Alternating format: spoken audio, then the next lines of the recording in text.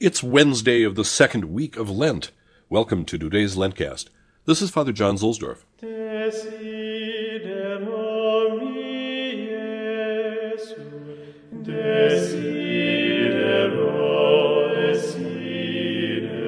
Today our Roman station is at Santa Cecilia.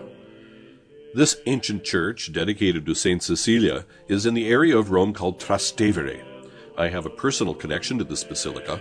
When I first moved to Rome, I lived nearby in a residence run by the rector of this basilica, who would take me along each morning to serve Mass within the cloister for the Benedictine nuns. The Emperor Alexander Severus was not happy at all about the spread of Christianity. He attacked well-known converts in the city, including Cecilia's future husband Valerian and his brothers. At this time, Pope Urban I was martyred. Cecilia was well known, and so they tried to kill her with a little more stealth. They locked her in a steam bath for a few days, tried suffocation, and eventually they severed her head from her neck, at least partially. She forgave her killers and died. At first her body was put in the catacombs of St. Callistus, but then it was transferred here, to her church built in the ruin of the baths where she was martyred. A basilica was built here by Paschal I in the 8th century. You might remember Paschal from the mosaics at the Station Church of Santa Maria in Dominica last Sunday. The mosaics here show Christ on a blue background surrounded by saints, including Paschal with his little square blue nimbus, indicating that when the mosaic was made he was still alive. A glory of the basilica is the baldachin, which dates to 1283, made by Arnolfo di Cambio. Just before the Jubilee of 1600, Cecilia's tomb was rediscovered and solemnly reopened. They found her preserved body wearing bloodied robes. A sculpture was made to portray the moment, which you can see beneath the church's main altar. Cecilia lies on her side, her partially severed neck displayed, her head twisted backward away from the viewer. There were many additions to the church in the Middle Ages, and then it was entirely baroqued in the Baroque period in the 1700s. In the convent is a fresco by Pietro Cavallini from 1293 of the Last Judgment. This convent is held by the Benedictine sisters, who traditionally took care of the lambs which are blessed on St. Agnes' Day and which provide wool for the pallia given by popes to archbishops all around the world.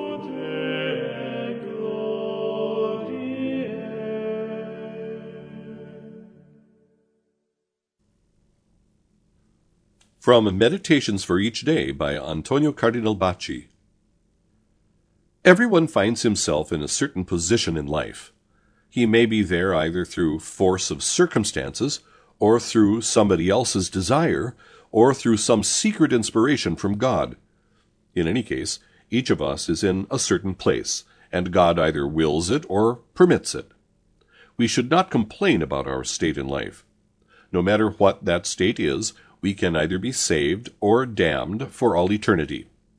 In any position, we can do a great deal of good or a great deal of evil, according to the way in which we cooperate with the grace of God. We should not envy the positions of others.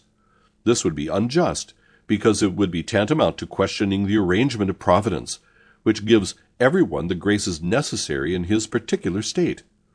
It would also be injurious, insofar as we should be worried and disturbed instead of working peacefully and earnestly in the place assigned to us by God.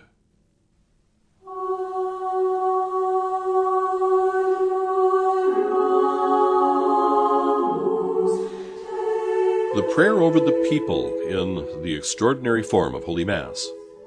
Oremus. Humiliate capita vestra Deo.